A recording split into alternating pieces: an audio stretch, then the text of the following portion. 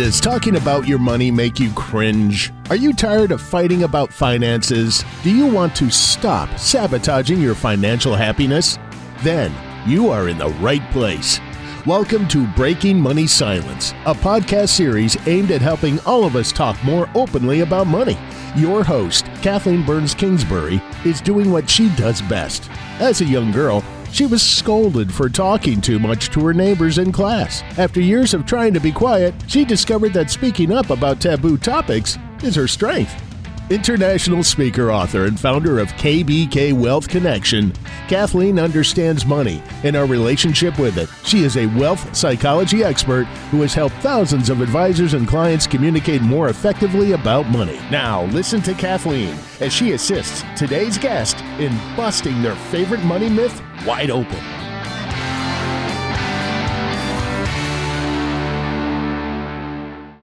I am so excited to be joined on the Breaking Money Silence podcast today with somebody that I recently met at a financial advising conference in the fall. She's doing wonderful work in the intersection between healthcare and financial services. Her name is Dr.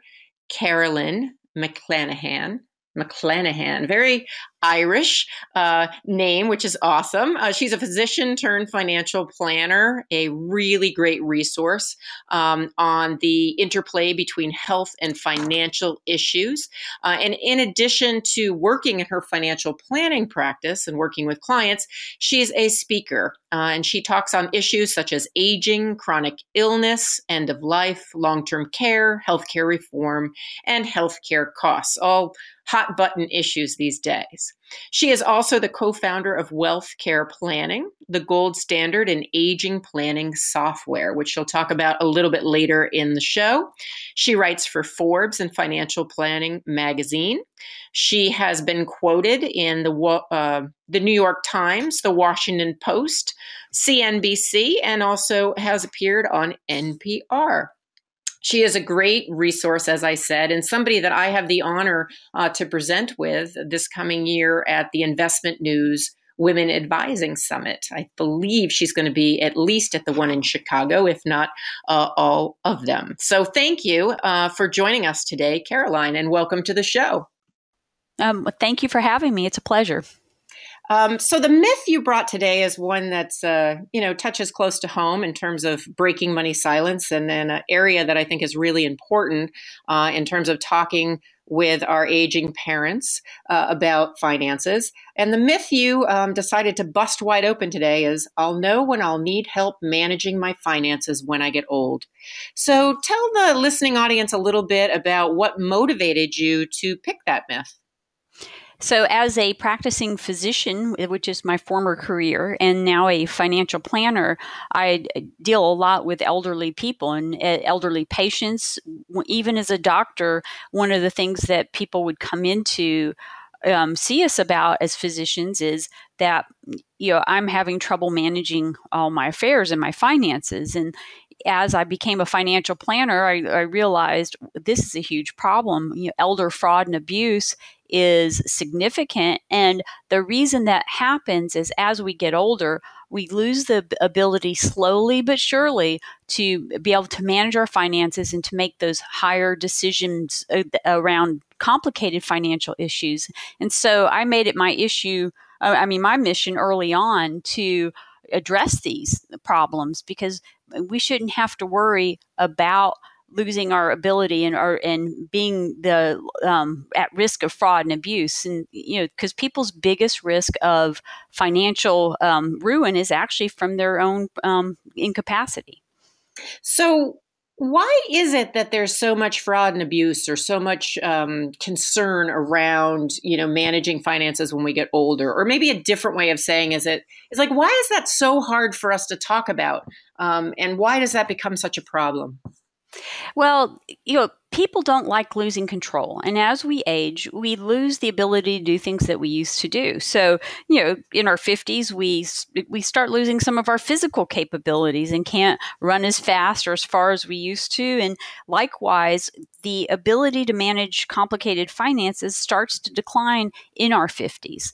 And the reason we can't talk about it is because people hate admitting that they can't do things anymore. And so they're afraid and they don't want people coming in and messing in their business and taking control. And then what happens is they have lost that higher decision-making capability around finances, and it makes it easy for people to take advantage of them. And that's what increases the risk of fraud and abuse.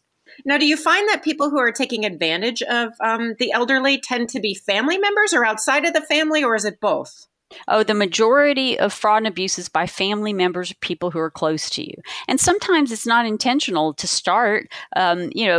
People just, you're easy pushover. And especially if you've had a child that you've supported in the past or given money to in the past, it's easy for them to push your buttons and have you give them more money. And then those problems can escalate. And before you know it, it turns into full-on financial abuse.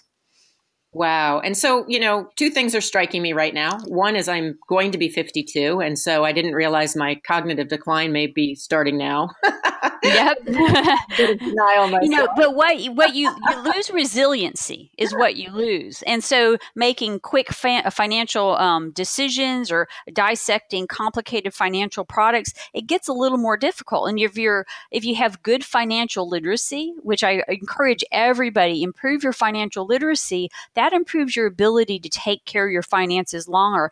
But number two, you also gain in wisdom over time. And one of the things that I tell people is, learn to verify. It's like people become too trusting as they get older because they think they've seen it all before, but you still have to verify. Don't let anybody have you make quick decisions, which is what a lot of high pressure salespeople tend to do.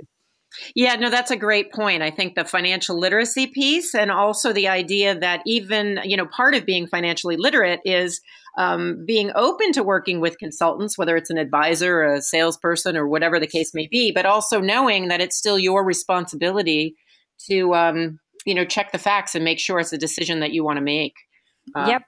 I think the other thing is, in terms of breaking money silence in general, as you know, from reading my book, is the fact that this is such an important topic for families to be talking about. And I know in my family, while there were certainly things we didn't talk about, one of the things we did was about getting older and estate planning and some of the healthcare decisions that my parents had made up front that, we should know as adult children. So they did a fairly good job, but I know that we're the exception of the rule. Can you say a little bit about why it's so difficult for people to talk to their adult children about this topic of finances and maybe even share a story that you have? Well, every family is different. And some people, they talk about money and they have good conversations around money throughout childhood and in adulthood. And the older generation, especially the silent generation, all that, money just wasn't a subject that was to be broached. Now, with aging issues, you've got two things. You're worried about losing control, but plus you have to share these things you didn't want to share, especially if you have kids that are disparate in how they approach money. You might have one spendthrift child and a child who's very responsible. What conversation do you have with those children? I mean, should it be the same conversation or should it be very different?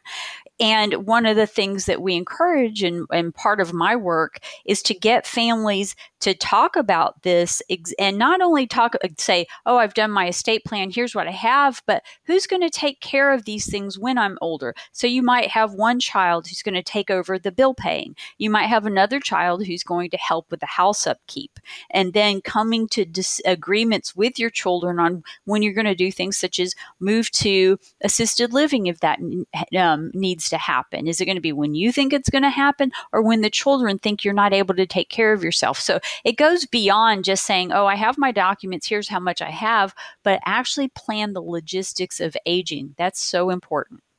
So I agree with you. And I know that a majority of people find this a really hard conversation to have. Is there any way if you are buying into the myth that, you know what, I'll know when I need help to manage my finances as I get older. Say you buy into that myth, right? And you're listening right now and you're thinking, no, I'll have that conversation later. Is there any upside to that? Is there any way in which that can work for an individual or a couple or a family? Frankly, no. And the reason why is, in me, I was previously an emergency room doctor. You never know when things are going to happen. And if you do not have these things spelled out, it can be too late. So, for example, if you've ever seen the movie Still Alice, it's a woman who got early onset Alzheimer's, and she made this great exit plan. Well, I don't know if you consider it great, but she had this plan about how she was going to commit suicide when she got too far along. Well, what happened? She got too far along and couldn't execute her plan. And so we're not talking about committing suicide if you get Alzheimer's, but we're talking about turning over financial decision making. You don't know when things are going to happen. It may be a stroke. So we're not talking just about dementia here. You may have a car wreck that puts you out of commission for a few months. And do you have everything set and ready for people to know where it is, how to get at it, and so that they can help you? So these are very uncomfortable conversations. I highly suggest, if families have problems around these conversations, there's a great book called Fierce Conversations by Susan Scott. And it takes you through how to have hard conversations around difficult subjects. Oh, that's a great recommendation. We will definitely put that in the section where we share resources. That's a great recommendation. And so I've read that book 4 times. I always have to I give myself refresher classes periodically, and I've been doing this for a long time. Yes, I think that speaks to the fact that these are difficult conversations. One of the things that I find that even though they're difficult, once you have 1 or 2 of these, or you have it in conjunction with a financial planner who can facilitate that conversation, that there actually can be some nice parts of the conversation, or it can actually be not just difficult, but rewarding in terms of what you can learn about your kids or what they can learn about you. I mean, have you experienced that as well in your work? Oh, yeah, exactly. And the thing is people are afraid of these conversations because they're afraid of the unknown. They're afraid of the reactions that are going to occur. And once people have these conversations, it's like this huge weight's been lifted off, not just them, but their whole family. And so a perfect example I can share, I have, I've developed this software with another person on recognizing when you're having issues around financial decision making. And we use this in all our clients. And we had a client that actually tested what we call yellow. You have green is good, yellow is a concern, and red is bad. And yellow on our test means, gosh, you're having some issues around financial decision making. It's time to implement your financial caretaking plan, which we create these caretaking plans in advance for every client. Because like I said earlier, you never know when things are going to happen. And so we had a family meeting, all their 2 children and the spouse was there. And we went through everything that was going on. And this, of course, is with the client's permission in advance, and they knew what was going on. And it's like everybody just breathed this huge sigh of relief, knowing, yes, he's having issues, but we've got a plan. We know we've got each other's back here. And so the family was just so grateful. Yeah, I think it is a great gift to give your adult children, or if you're an adult child and you need to kind of broach that subject with your aging parent, it also can be a gift to open that door. I mean, I think sometimes parents who are maturing are actually relieved when somebody brings up the topic. Oh, yeah. And I come from the track and field world. And one of the sayings in track and field is perfect practice makes perfect. And one of the things that I tell people is this is a conversation that you should have once a year. Just brief. The first one needs to be big, saying, hey, we're going to start having conversations about money, but I call it the yearly audit about where are we about our money situation and how we're taking care of it. And by having these conversations, they become more comfortable because they become more familiar. And so people aren't as afraid of these conversations. Yeah, like with practice, yeah, you always get a little bit better at it and a little bit more comfortable. So if somebody's listening right now and they're saying, okay, I know that I should do this, but I don't know how to begin this quote unquote big conversation, or I would even reframe that as kind of the initial conversation that might last a little bit longer before you're doing these annual upkeeps. Mm-hmm. What kind of tips would you offer people who are listening on how to kind of begin these conversations? Well, the first thing they need to do is get all their affairs in order. Make certain that you've done everything that you need to do.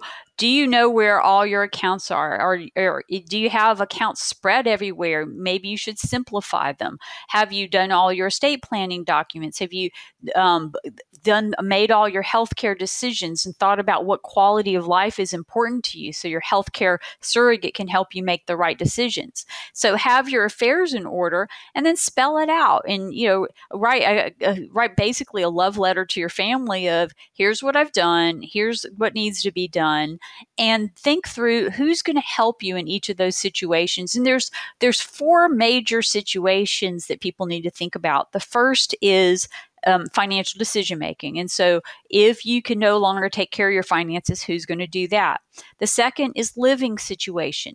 Wherever you're going to live, who's going to make certain that you're safe and okay in that living situation? And are they going to help you keep up the house, or at least hire people to help you keep up the house?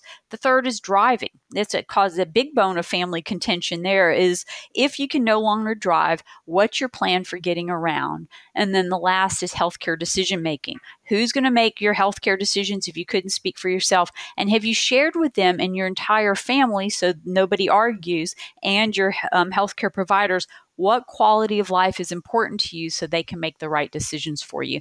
And so you need to think through that, have everything ready, and think in advance who you want to fill those roles, and be prepared for that conversation to make certain you ask them, are you willing to take on this role? And I like that it's a question, because sometimes we assume that a certain child or a certain person would be a good fit for that role. And then when you find out that maybe they're not up to it, or maybe they say, instead of paying the bills, I'd be much better at doing, healthcare advocacy for you, or something like that. So I like that it's a dialogue. It sounds like it takes a fair amount of time, though, to get your ducks in a row in order to be able to then have that conversation. At what age or at what stage of life do you think people should start this process? Well, it's a continuum, really. The first thing people should do, of course, is create a financial caretaking plan for themselves. And that's like making certain that there's somebody to take care of things if they ever become incapacitated where they can't. And I tell, I like to make commitments to things by announcing that I'm going to do them. And so if you need to have this conversation with your children, I call it planting seeds. You plant the first seed of saying, hey, I'm trying to get all my stuff in order. I'm not worried about anything. I just want to make certain if anything ever happens that everybody's prepared. And so I'm putting together all my finances. And at some point I want to talk about all this with you.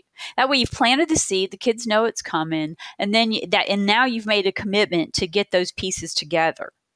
And so that needs to start as soon as to me, people in their 20, everybody needs to do that. Now, the next part is, and the healthcare decision making, it becomes, you can have things happen to you in your early stages. So people should really do that too. But the older you get, so especially if you have health issues, that can be early as 40. Definitely when you hit 50, you need to have that conversation. When you hit 60 is when you need to have that conversation about, okay, where am I going to live? What does my living situation look like as I age? And then at that same time, the driving. And again, that depends on your health. If you have excellent health and a great healthy lifestyle, maybe those conversations can wait a few years. But to me, it's really never too early to have them if you have an idea of where you want to be as you age. I agree. And I think the driving is a really big one that's hard for people. And I know in my family, it was something that was very difficult for my family to take my mother off the road. And it took a lot longer than I would have liked for her to agree to stop driving. What was interesting is that my father, right after that, signed a piece of paper. I think it might have been from the Alzheimer's Association, that basically was an agreement that said, I agree to stop driving when you, my designated person, says it's time for me to stop driving. So Yep. so it's something in writing that can, they can see later on, especially if they're having some cognitive difficulties, to see that they did initially agree. And it's kind of a tool that I thought was really interesting, to put it in writing, to be helpful in terms of these difficult family transitions. Now, I'm fortunate. My father turns 87 tomorrow and has not needed to be taken off the road yet. And I am Wow. a designated person. But having that document is actually something that was comforting at the time.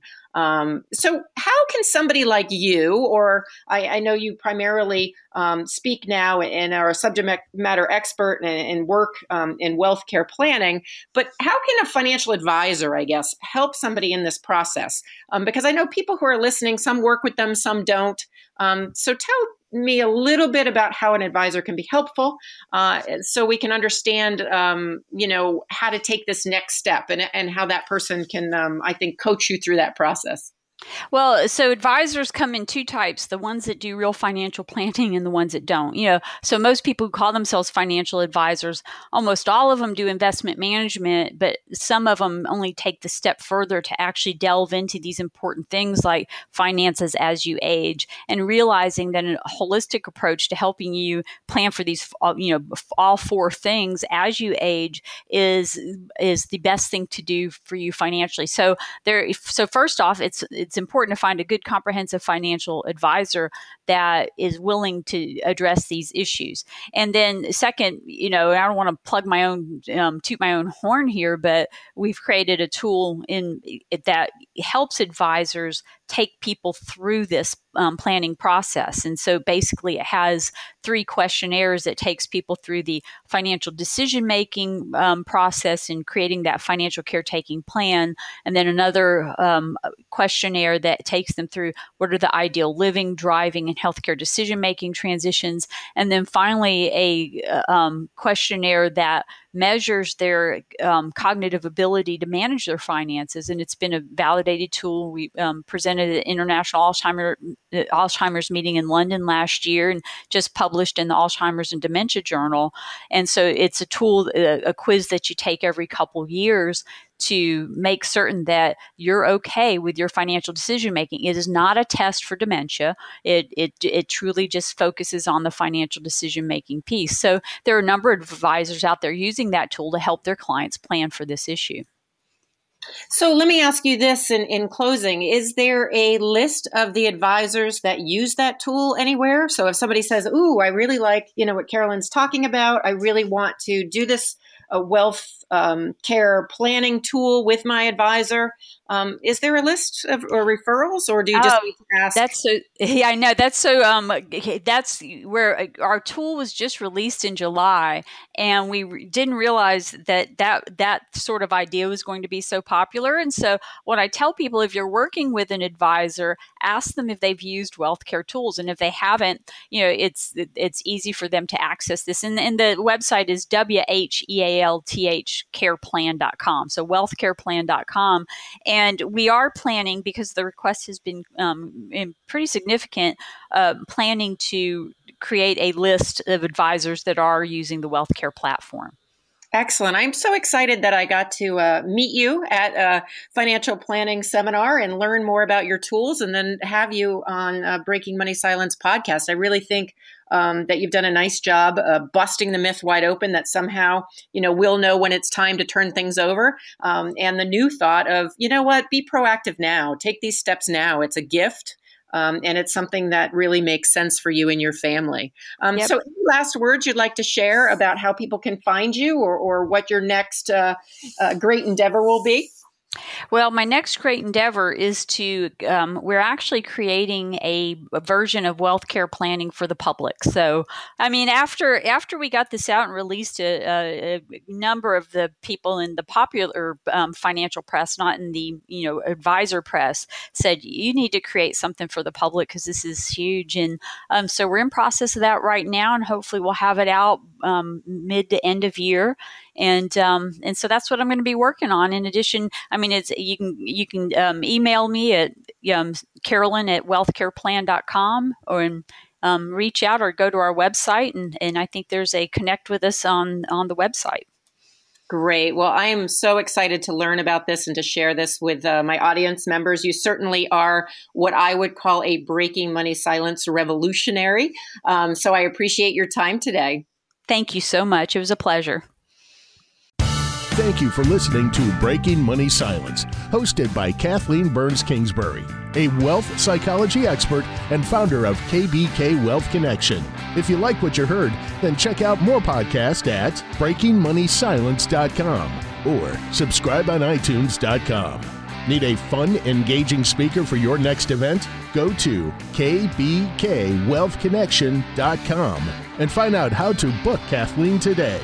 Be sure to share today's show so together we can break money silence for good.